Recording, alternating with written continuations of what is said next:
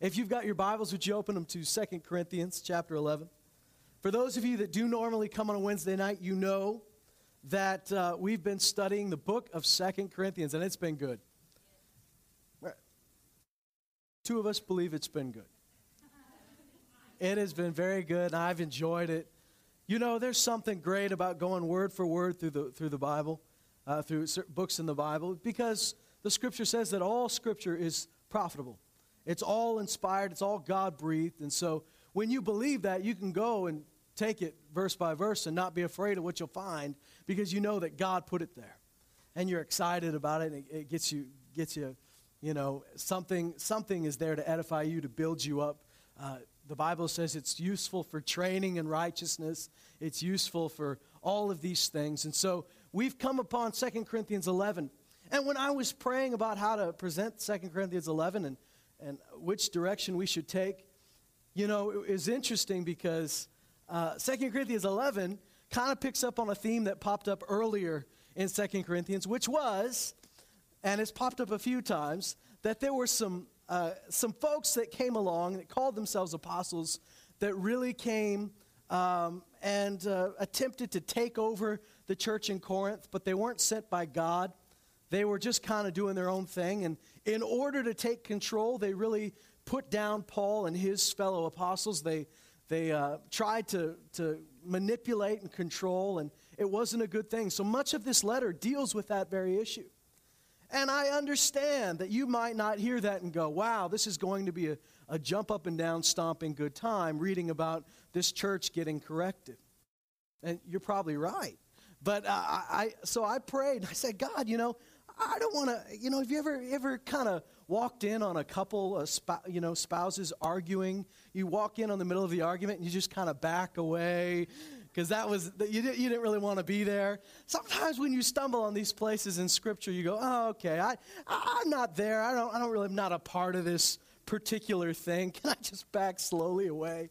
But there's something in there. If the Bible says that all Scripture is God-breathed and all Scripture is profitable, then there's something in here for me. And I believe that there's something in here for us tonight. One of the things we're going to hear about, if he's speaking to the church about these false apostles that have come in, about these false ministers, then perhaps tonight, yeah, we can learn how to recognize that, but we can also learn to treasure when God sends the real thing. One of the things that we've got to guard ourselves against, I met with some pastors on Tuesday morning. We met to pray out by the Upgrader, some local pastors here.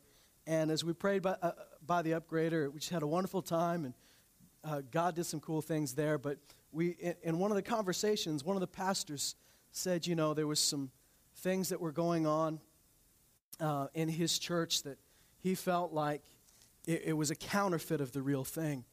And we've all been there. We've all understood that's, you know, something try to come in and counterfeit gifts or counterfeit works of God. And one of the things that counterfeits do is it devalues the real thing. It devalues the original.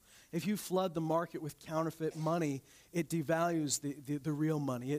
It harms that credibility. It harms that the value of the real thing. And sometimes when the enemy brings in counterfeits, it's not simply to use a counterfeit to control it and manipulate, although that may be part of it, but it's also to get people to just distrust everything.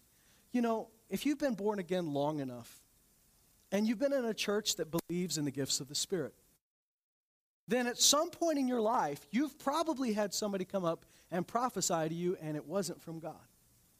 That's a sad fact, but it's a true fact. I mean, if you haven't, you have a bubble around you that I'd like to borrow sometime. Because with every good thing that God has given, there's a counterfeit. Satan is not a creator. He's never was a creator. He's a counterfeiter, a perverter, a manipulator.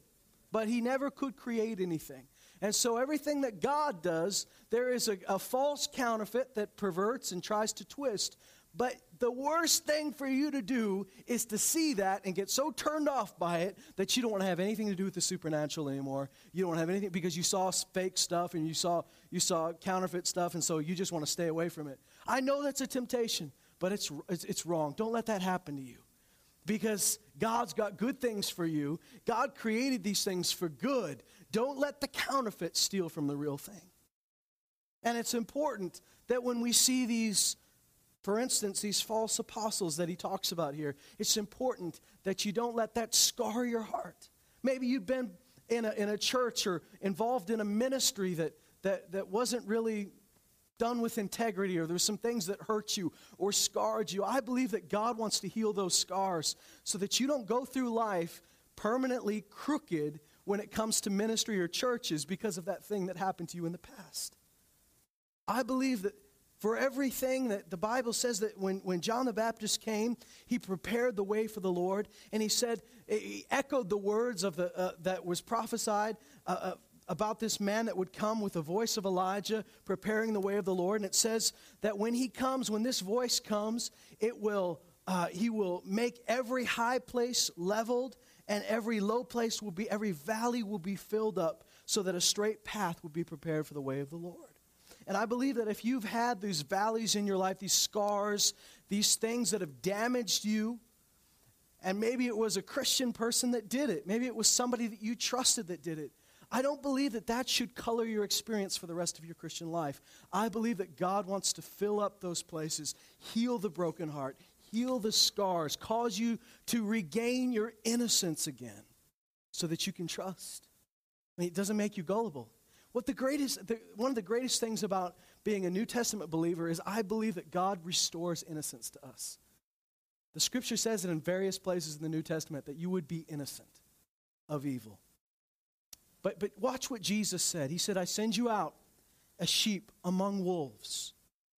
Now, if you're sheep among wolves, it doesn't just mean sheep and wolves have different tastes and they don't hang out together because they like different things. No, sheep are the tasty entree for the wolves. The wolves aren't just saying, why don't you try some of our things? I mean, it's not just a bad influence, because then the sheep will go off and do things they weren't raised to do. The problem with sheep hanging out with wolves is the wolves want to eat the sheep. And so Jesus says, I send you as sheep amongst people that want to eat you. Oh, thanks, Jesus. I appreciate that. Then he says this, though. He says, be wise as serpents, be innocent as doves. Wise as serpents. And the literal word in the Greek says that wise means to be crafty. And that's not normally a word we celebrate as a fruit of the Spirit. But what he means is not that you are tricky or not that you're manipulative, but that you're not gullible. Do you know you can be innocent and not gullible at the same time? Isn't that wonderful? That you can be wise. The Bible says we're not ignorant of the devil's devices, but at the same time innocent, unscarred. That you trust, that you have faith like a child. And I believe that for you tonight. If you've been damaged, if you've been hurt, my prayer for you and my hope for you is that God would heal the scars and the wounds he'd bind up so that you can face the future with a clean and an open heart. And you'd be able to, as it says as we read earlier, that you'd be able to open your hearts wide. Not just to God, but he says, open wide your hearts to us, Corinthians. That you would be able to open your heart to God and to the people he sends to you. That's a big deal. So let's learn from something tonight as we go into the Word. In 2 Corinthians chapter 11. He's ended chapter 10 with talking about the difference between boasting in yourself and boasting in the Lord. The difference between commending yourself and letting God commend you. In other words, whether you're your own biggest fan or whether you let God exalt you in the proper time. So he says this. He says that this boasting is foolish that they're doing. But then he says, I wish you'd bear with me in a little foolishness. Indeed, you're already bearing with me. For I'm jealous for you with a godly jealousy. For I betrothed you to one husband, so that to Christ I might present you as a pure virgin. In other words, what we preach to you, that may seem like a strange sentence that he just said. But what he's saying is, we taught you, the message we brought to you was to bring you to one thing, that was to bring you to Jesus. We preached to you, we betrothed you to one.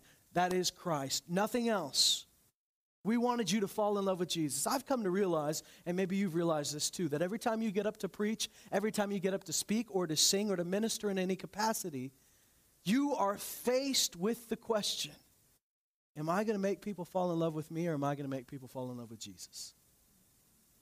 And it's so important that you realize that the goal is that people fall in love with Jesus. And it changes how you preach. It changes how you minister. He said, our goal was that we might present you as a pure virgin. In other words, you're not sullied by these other things. He says, but I'm afraid that as the serpent deceived Eve by his craftiness, your minds will be led astray for the simplicity and purity of devotion to Christ. For if one comes and preaches another Jesus whom we've not preached, or you receive a different spirit which you've not received, or a different gospel which you've not accepted, you bear this beautifully. And he's not complimenting on them on how they bore it. He's saying you were just happy. You happily received people that came and preached a different Jesus to you.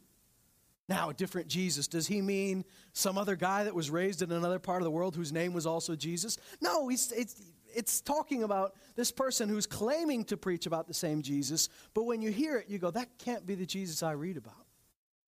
Can't be the Jesus I've learned about. Because this Jesus doesn't match the Jesus of the Bible. This Jesus doesn't match the Jesus of the gospel. He said, this Jesus is different. It's a different spirit. It's a different gospel. And it said, you bear this beautifully. You were happy to receive this stuff. And he says, for I consider myself not in the least inferior to the most eminent apostles. The literal translation of that is super apostles. These guys had come along as super apostles. The Apostle Paul and his buddies were just the regular folks. But we've come to you as the super apostles. What they came with was the gospel 1.0. It was still in beta. What we bring to you is the new improved gospel. It's better, it's flashier, it's shinier. The Apostle Paul says, I'm not inferior to these guys. I'm not going to make a fool of myself by being all, by puffing myself up and trying to tell you how great I am. But I'm not feeling an inferiority complex when it comes to these guys. He says in verse 6, but even if I'm unskilled in speech, yet I am not so in knowledge.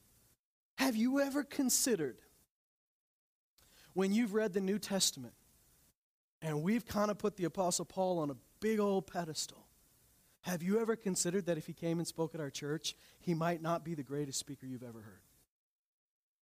You'd say, of course, I think he was the greatest speaker because I'm so spiritual that I would discern. I'd go past the words and I'd go to the heart of the message. Well, good for you. That's awesome. Have you considered that when he stood up, there might be people that preach better than him as far as sounding good, as far as being entertaining or engaging? We always just assume he's the best, right? But there's a couple places in the New Testament he clearly says, I'm not the best speaker. I'm sort of unskilled in this. He says, even if I'm unskilled in speech, because the super apostles, they don't have a lot of substance, these guys. But one thing they can do, they can put on a show. And when they come to town, they can entertain, they can engage. I don't know how they did it. I imagine if they did it today, that there'd be nice lights and screen projections and all the good stuff to get you involved. But basically, he says, even if I'm unskilled in speech, I'm not unskilled in knowledge.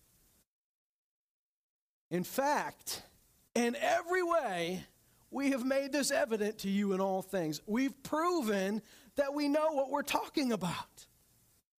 Isn't it wonderful to at some point grow up where you move past a style and you move past merely surface stuff? You know, I know we all like different preachers, but can we move past the basic style of preaching and can we get to the heart of the matter? And he says, we proved to you that we knew what we were talking about. How did they prove that to them? Well, they probably proved it in their teaching, but as we read on, we know that the Apostle Paul proved it in the way he lived. He goes on and says this in verse 7. Did I commit a sin in humbling myself so that you might be exalted? because I preached the gospel of God to you without charge? Now, he goes on. We'll go back to this. Let's keep reading for a moment. I robbed other churches by taking wages from them to serve you. And when I was present with you and was in need, I was not a burden to anyone. For when the brethren came from Macedonia, they fully supplied my need. And in everything, I kept myself from being a burden to you and will continue to do so. As the truth of Christ is in me, this boasting of mine will not be stopped in the regions of Achaia. Why? Because I don't love you? God knows I do. But what I am doing, I will continue to do so that I might cut off opportunity from those who desire an opportunity to be regarded just as we are in the matter about which they're boasting. For such men are false apostles, deceitful workers, disguising themselves as apostles of Christ. Let's go back for a moment and talk about the issue that he brought up about them giving him money. Because it's a very important issue. He says, when I came to you, did I make a mistake by humbling myself so that you'd be exalted? Did I make a mistake not charging anything when I preached the gospel, not asking for any money? Now, the question here is the Apostle Paul saying that someone who preaches the gospel never should get any money? Well, obviously not, because he says the other churches were supporting him. So he was getting money from people.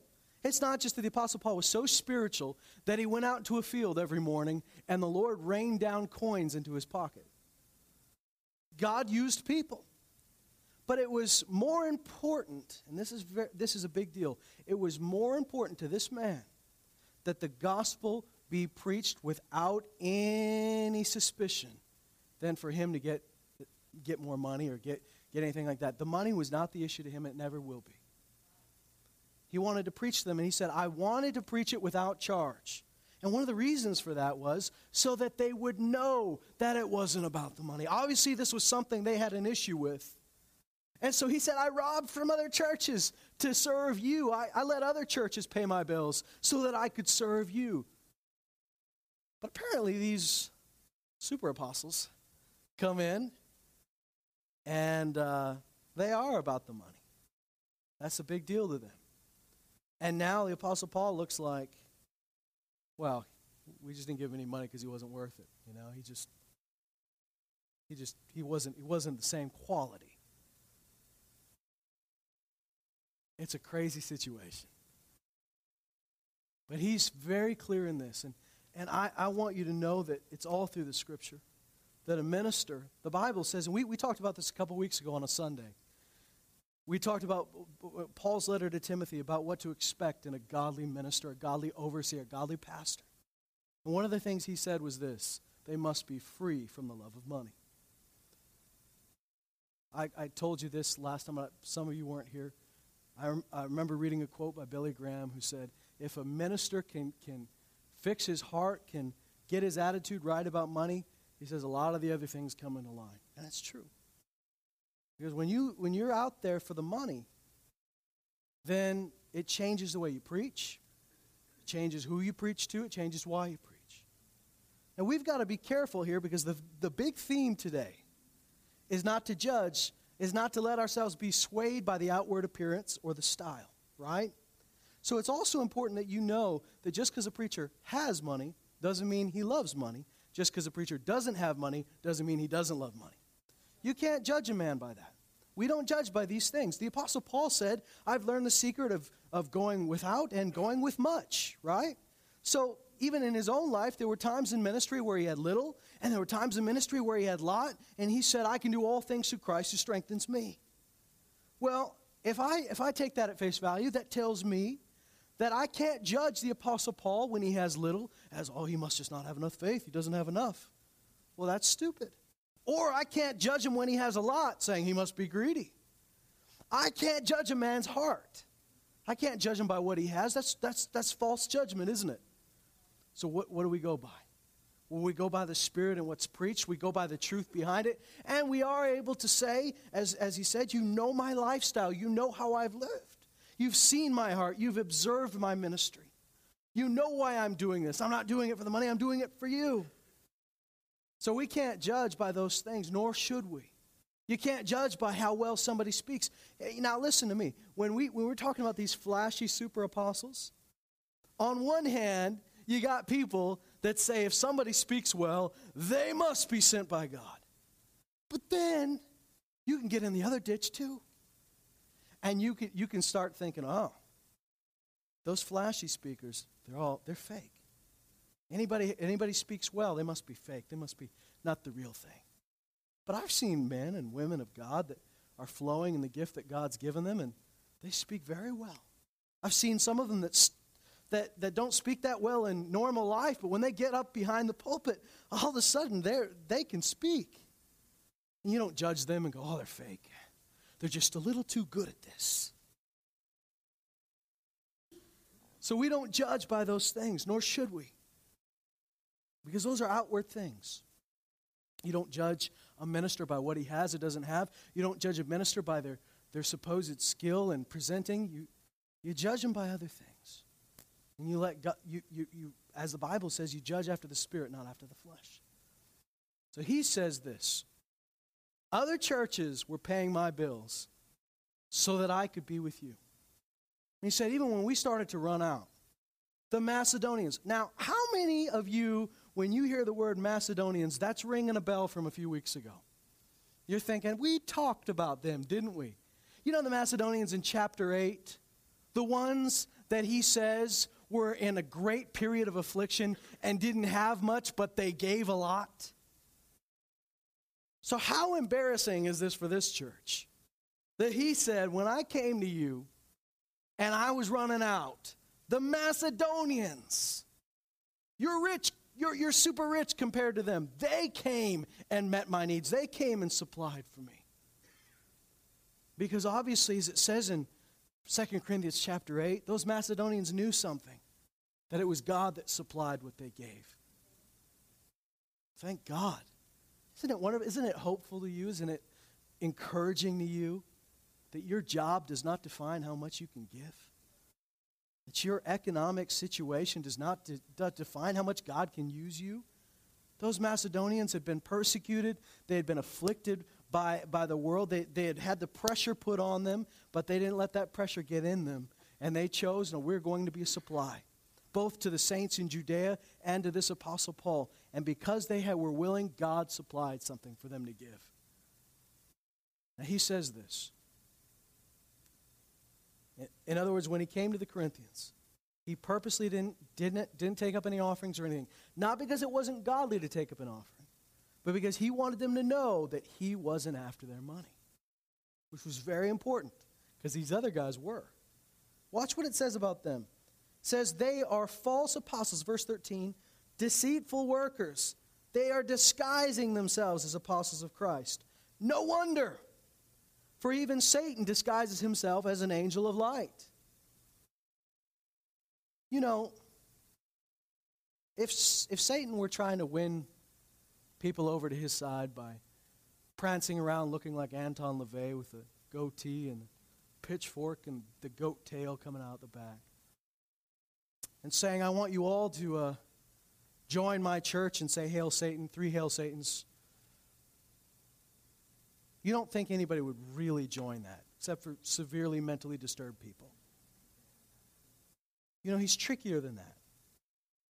You know, when the enemy lies to you, he doesn't say things like, you know, I'm the real God. You know, hell is the place that has all the fun. You guys are mature believers. You never fall for that. So what does it say? It disguises himself as an angel of light. And he says these guys are disguising themselves as real apostles. Don't fall for it. You know, the good thing about a disguise is it's only skin deep. Just for a moment, hold your place there. And I just want to read something to you from Matthew. Put a bookmark or a finger or something there so we can come back to it. But in Matthew chapter 8, this is what Jesus said.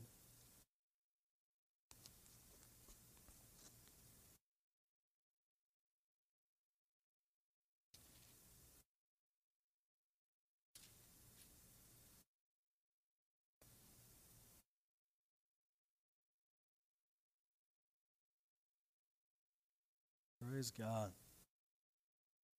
Don't you know that God loves you enough. Jesus loves you enough not to leave you confused, not to leave you wondering what's real and what's not. Did I say Matthew chapter 8? Not quite sure why I said that. Please forgive me. We are going to go to Matthew.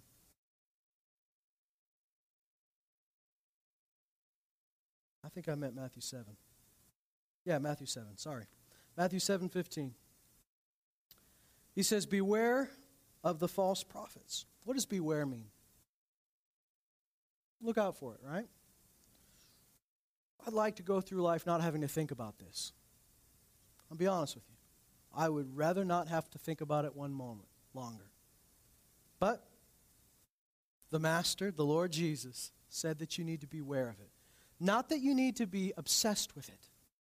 Because as I said a couple of weeks ago, people that are obsessed with finding out the false prophets and the cults and stuff, they fall into their own deception. Don't let this be your obsession. Don't be obsessed with the lie. Devote yourself to the truth. When you get to know the truth real well, you'll know the lie. So he's not saying be obsessed with it. Go to the Christian bookstore and buy 15 books on all the false teachings. Then go to YouTube and analyze every sermon that they ever preach. And then your eyes will light up when they say something wrong, and you'll write a blog on how wrong they are.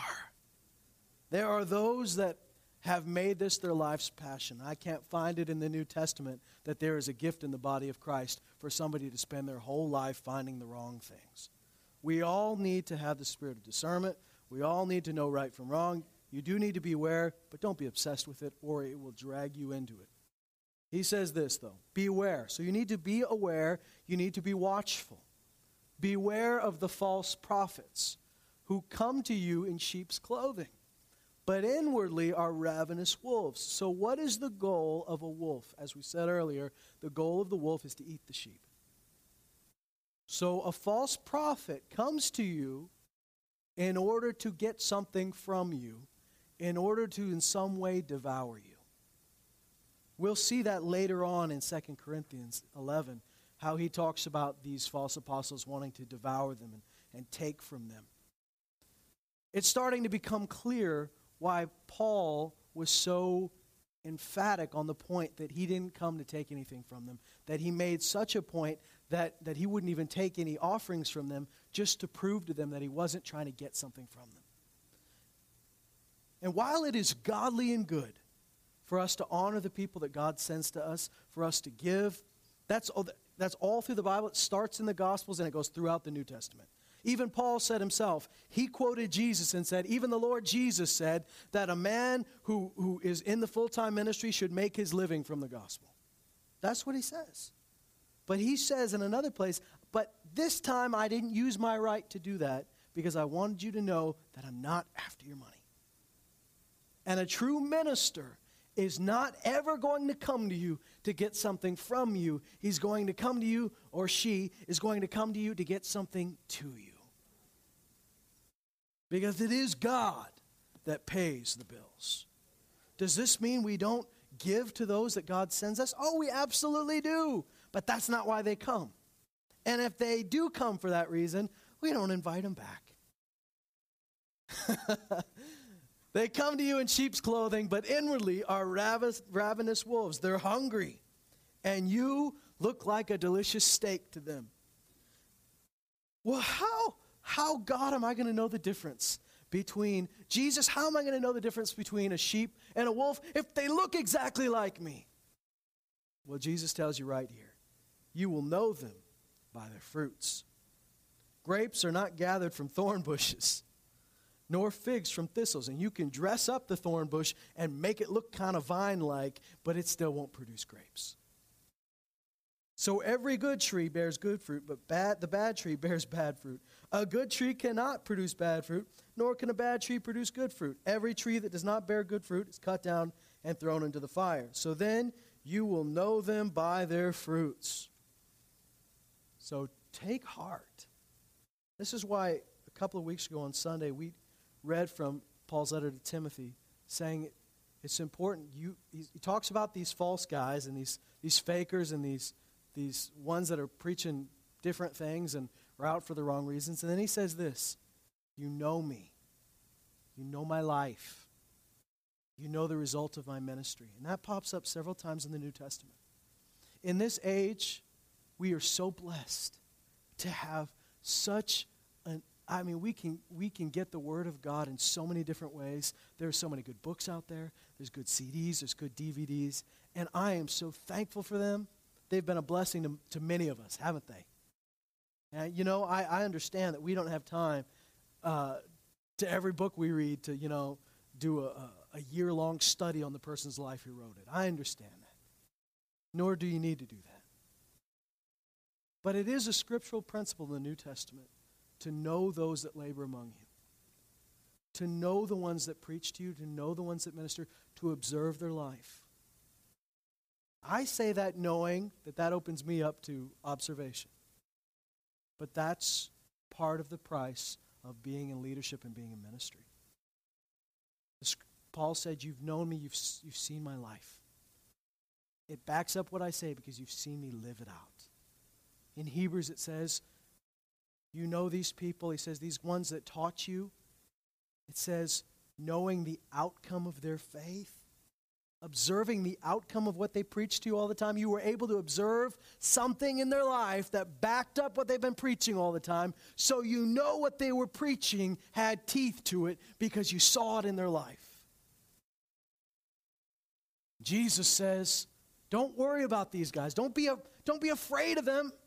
Because they can't produce good fruit. They can fake, they can do the speech, they can do the act, they can do the walk, they can do the show, but in the end, there isn't any good fruit from it. And that's how you'll know. He goes on, let's go back to 2 Corinthians. He says, therefore, Satan disguised himself as an angel of light. Therefore, it's not surprising, in verse 15, if his servants also disguise themselves as servants of righteousness, whose end will be according to their deeds. In other words, just like Jesus said, their deeds will bear out who they really were. Again, I say, let no one think me foolish, but if you do, receive me even as foolish, so that I may boast just a little. What I'm saying, I'm not saying as the Lord would. In other words, I'm going to get down to your level. These goofballs that came to you really pump themselves up. They brag about who they are. And he goes, this isn't how God wants me to talk, but just for a bit I'm going to talk to you like this. I'm glad that he prefaces it with that. I'm not saying as the Lord would, but just let me boast for a touch. I can play the game. He says, as in foolishness, because it really is foolish to brag on you when the only one we really need to be bragging on is Jesus. But he says this, in this confidence of boasting, since many boast according to the flesh, I can do that too. I can play. He said, if they want to play the game of boasting according to the flesh, I can play that game just for a little bit, just to show you that the reason I'm not doing it is because I can't. I'll show you. I got reasons for boasting. He says this, for you being so wise. Little sarcasm, just a touch. Tolerate the foolishness gladly. For you tolerate it if anyone enslaves you, anyone devours you, anyone takes advantage of you, anyone exalts himself, anyone hits you in the face. To my shame, I must say, we've been weak by comparison. But in whatever respect anyone else is bold, I speak in foolishness. I'm just as bold myself. And he goes on, and we'll get into this next week, but he goes on and talks about, hey, I got reasons to brag if I wanted to in the flesh. But watch what he talks about these false apostles. And these are some signs of ministers that don't have the heart of the shepherd. They don't have the heart of God, that are out for their own thing. Watch what they do. These are great indications. And he says they just tolerated it. Probably because these guys were so slick that they were taken in by it. But it says you tolerate it, in verse 20, if anyone enslaves you. So somebody that comes to you that's not coming from God, not speaking the word of God, but is coming to you as a false teacher, a false apostle, he says one of the things they're going to do, the things they preach, the things they do, it's not going to set you free, it's going to enslave you. It's not going to free you to serve God, it's going to control you to do what they want you to do. Anyone devours you. So we were talking about sheep and wolves, right? What do the wolves want to do? They want to devour. They want to take from the people. The people are there to supply them. They want to get things from you. And like I said before, a true minister doesn't want to get something from you. He wants to get something to you. He says, they devour you. They take advantage of you. They exalt themselves. So here's some great signs. Somebody comes to you and brings you slavery instead of freedom. Now, when I say freedom, I'm not talking about, hey guys, let's just do whatever we want. Let's just do whatever we want, whatever you feel like. That's not freedom, is it? That's not the freedom that the Bible teaches. This person is trying to get something from them, trying to devour them, taking advantage of them, exalting themselves. Now, this comes up quite a bit in this book. He says the difference is, he says they compare themselves with each other. He says that's not wise. They boast in themselves. They puff themselves up. I love, and I don't remember the exact verse right now, but in the scripture it says this. It says that love builds up, but knowledge puffs up. Knowledge puffs up, but love builds up. What's the difference between being puffed up and built up? You might get to the same size, but if you're just puffed up, either you'll be slowly deflated or popped quite suddenly. Either way, it's embarrassing. And it's damaging. But when you're built up, there's a foundation there. So this knowledge, this puffing ourselves up, eventually you get popped. But when you're built up in love and you allow God to exalt you, as the scripture says, humble yourself before God. And it doesn't say, humble yourself before the Lord, and he'll keep his foot on you so that you're always humble. It says, humble yourself before the Lord, and he will exalt you in proper time. In the due season, at the right time, he'll raise you up to where he wants you to be. Sometimes we're so falsely humble that we're afraid of the spotlight because we think that means if there's a spotlight ever on me, it's not on Jesus. But Jesus said about you that he has put you on a lampstand to shine and give light to all that are in the house. It's God that will put you on a stand so that you can shine. And you're shining not your light, but his light. You're a light giver. So it's, and earlier in this book, the Apostle Paul said you're a letter written by God, read by all men. No, actually, it says known and read by all men. So obviously, God wants you to be known and to be read. So if you're so afraid of the spotlight because you think that makes you not humble, you're not able to shine like God's created you to shine. The difference is, don't climb or build your own little lampstand. Let God put you there. And he'll put you there at the right time. You know what? He won't put you there before you're ready. He'll put you there at the right time when you're ready to be there. When you're not going to, just explode with the pressure that you're able to do this in his strength, not your own. Thank God we trust him enough. We humble ourselves. What is godly humility? Well, godly humility is different than worldly humility. Worldly humility just says, I'm small, I'll always be small. Oh, don't look at me, I'm small. Godly humility doesn't focus so much on yourself. You see, godly humility doesn't stand up on the stage and talk for 15 minutes about how small you are. Because you know what? That's still talking about you. Godly humility knows that everything you are, it's Christ in you. Everything good is because of him. Everything you are, that without him you can do nothing, but you can do all things through Christ who strengthens you. Do you see the difference? Let's not adopt. Let's not read this and say, well, we just need to put ourselves down. No, what you need to do is lift Jesus up. And he'll, at the right time, he'll put you where he wants you to be. Oh man, thank God for that. Some of you are called to, some of you are walking in what you know you're called to do. Some of you are saying, I'm doing what I'm supposed to do right now, but I know there's something else. And you're trusting God because you know that if you fight your way to that position, it's going to end badly. But if you let God do it, then the fruit will be in season. You know, fruit out of season, if it's picked ahead of its time, doesn't matter how good that fruit is, it will taste bad. But when it's ripe, when it's in its right season, it's good. Thank God. So a false apostle will do these things. They'll enslave you. They will take from you. They will take advantage of you. They will exalt themselves. And they'll hit you in the face. Probably not literally, because I'm pretty sure most of you would leave the church if that happened. What is this talking about? It's abuse. It's not the heart of the shepherd. Now, this is an apostle, but I speak as a pastor. That's what I am. We all have different gifts. There's apostles, there's prophets, there's teachers, there's pastors, there's evangelists. Those are just the 5 in Ephesians 4. There's tons more gifts that are mentioned in other places in the New Testament. But those 5 ministry gifts, like in the church, the thing about those things is they're for the building up of the body of Christ, right? And one of the things, like I know who I am. I know I'm a pastor, and I got to take this seriously because the Scripture talks about these like pastor is just comes from a Latin word for shepherd. And it talks about these shepherds that shepherd the flock of God.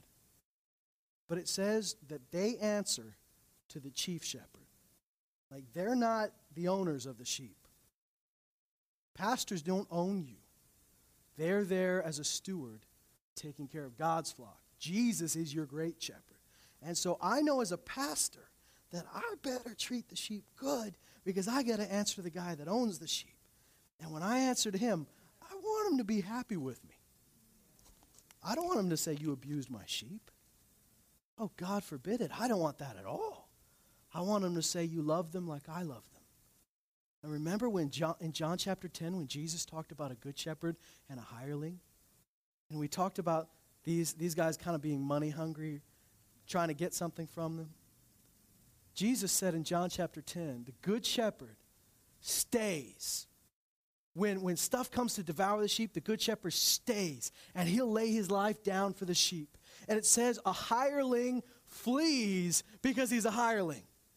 Like, the only reason I took this job is because it paid well. And so when things get hard, I'm out of here. When stuff gets rough, I didn't sign up for this. I'm just here. They don't pay me enough to deal with this.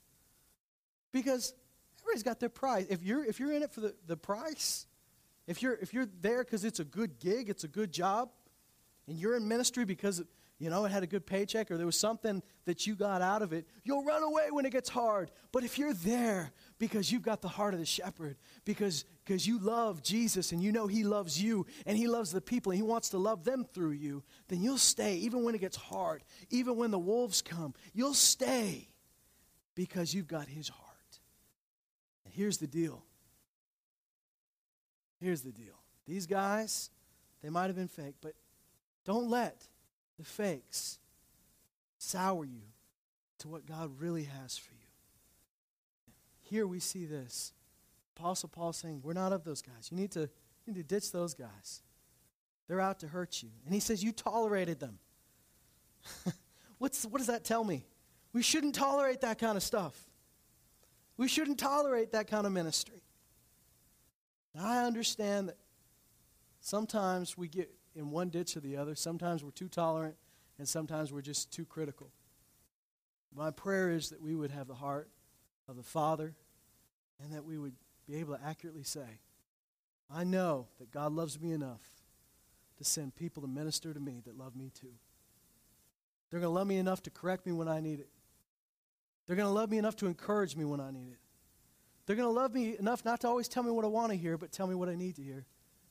They're going to love me enough to treat me as he treats me. You deserve that. More than that, Jesus deserves that.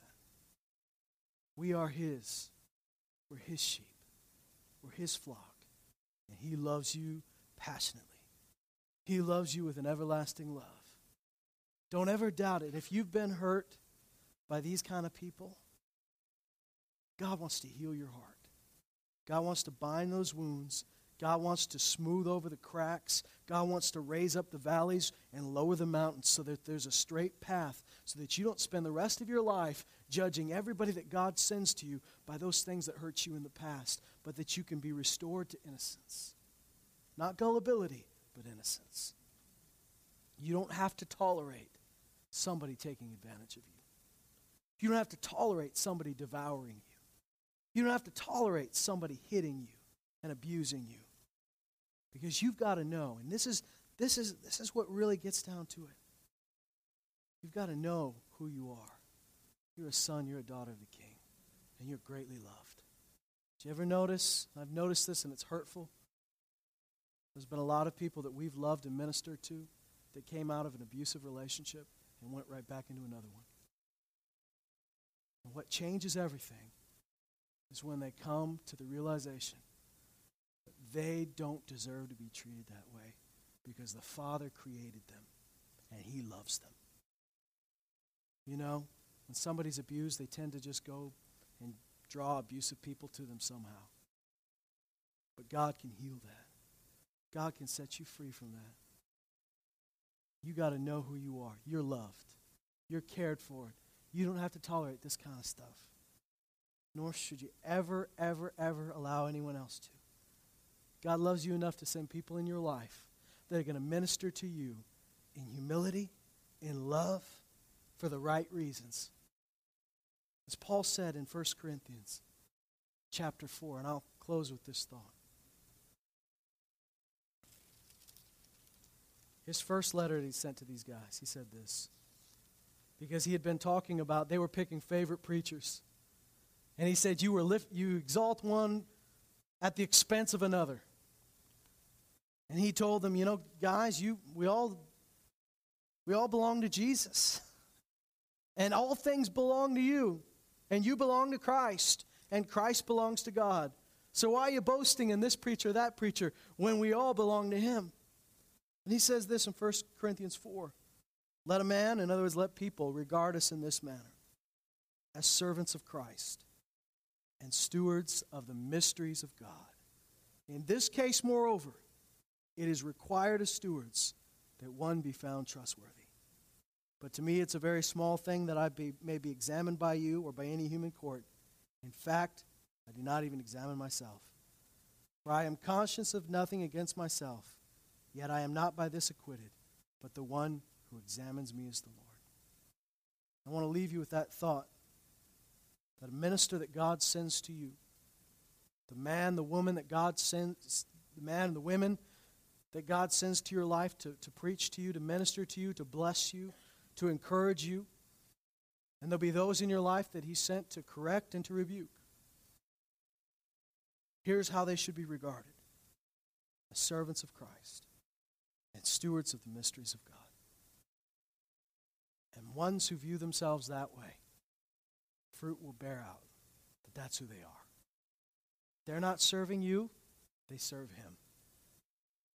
They're not out to get something from you, as I said. They're out to get something to you. Do we bless these people? When we have special speakers, do we say, you didn't come here for the money, so we're not going to give you any? No, because we also read here, it's godly to share all good things with the one that teaches. So they come and bless us. Man, we want to send them away super blessed. But I give you my word, I've never invited anyone to speak here if I knew that they were here just to get something from you. They don't come here if that's the case. Because that just wouldn't be very, very godly of us to let that in, would it? To let the wolves in and have their way with the sheep. We bless them. We send them away. We want to, we might not be the biggest city they come to visit. We might not be the ones that have the biggest congregation, but we want them to go away most blessed because we're thankful that God sent them. But I guarantee that's not why they came. And they'd come if they got nothing from you.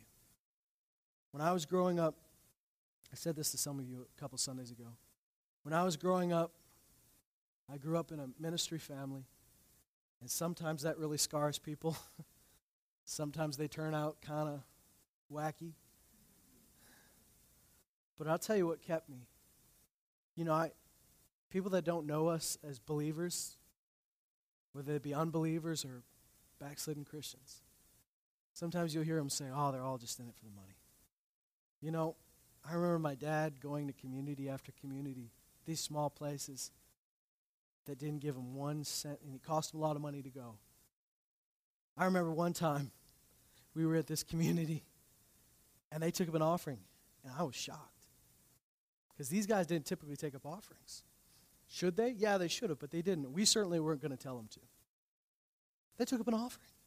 I thought, Dad, this is a breakthrough. Well, it was to pay for their carpet. And we went home.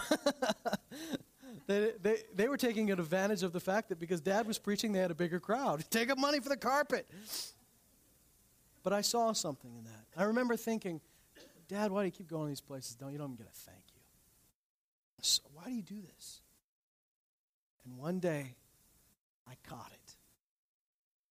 I got that same love that he had. And I remember feeling it and knowing this is why he did it. He loved these people. Because God loved them.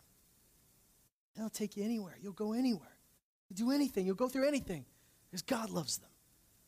God wants them well. God wants them delivered. God wants them set free. So I want that. And I got it. So it doesn't matter how many people ever say, oh, those preachers, they're in it for the money. I knew better. Because I observed the life, the fruit of that man's life. And do you know what? God took care of him. God took care of my mom. God took care of us. Even when you went somewhere, God's the one that keeps the records. He's the one that writes the checks. He's the one that takes care of his people. So, yeah, we don't need to look to people as our source. God's our source. He's going to use people, yeah. And I want to be one of those people that he uses. Thank God. Thank God. So never look at a man or a woman and say they have a lot, they must be after the money. You don't know what they've given. You don't know what seeds they've sown. Don't judge their harvest if you don't know what they've planted. But thank God, we don't judge by those natural things. We look at the Word. We have the Spirit inside of us. And you know that heart of the Father will be in all his ministers. And if tonight you're all ministers in different ways, have that heart within you. Have that attitude within you, which was also in Jesus, who humbled himself, who emptied himself, took on the form of a bondservant, even to the point of death, even death on a cross. And for this reason, God highly exalted him. God put him up where he needed to be and gave him a name which is above all names, that at that name every knee shall bow and every tongue should confess that Jesus is Lord. Amen. To the glory of God. Let's stand up. Thank you, Jesus. Thank you that you love us enough to send godly people to minister to us. Thank you that you love us enough that you send us to minister to others. Thank you that you love us enough not to allow us to be devoured by wolves, but you loved us enough to guard us and keep us as your sheep. You're the good shepherd who lays down his life for the sheep. And Lord, forgive us for judging anyone after the flesh by how well they spoke or how much they had or how little they had or any other of those factors. Instead, allow us to look at like you look by the Spirit. Not after the flesh, but by the Spirit. Lord, we are so thankful that you've called us your own, that you've called us your sheep, your sons, your daughters. You set us apart for this purpose. God, we are so grateful. Lord, my prayer tonight, I know that at some point in life, we've run across counterfeit. And I know that sometimes it's so easy to let that counterfeit damage you and keep you from believing the original. Now, Lord, I ask if there's anyone here tonight who's been hurt by those that they should have been able to trust, who's been hurt by church or hurt by ministry, hurt by somebody that called themselves something that they weren't. Would you heal that heart, Lord? We ask that you would heal that heart, bind up that wound,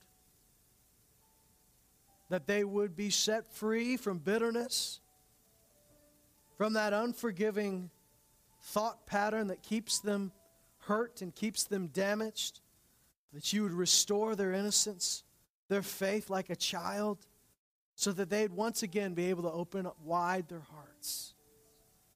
Once again be able to open their hearts wide, without fear, without scars,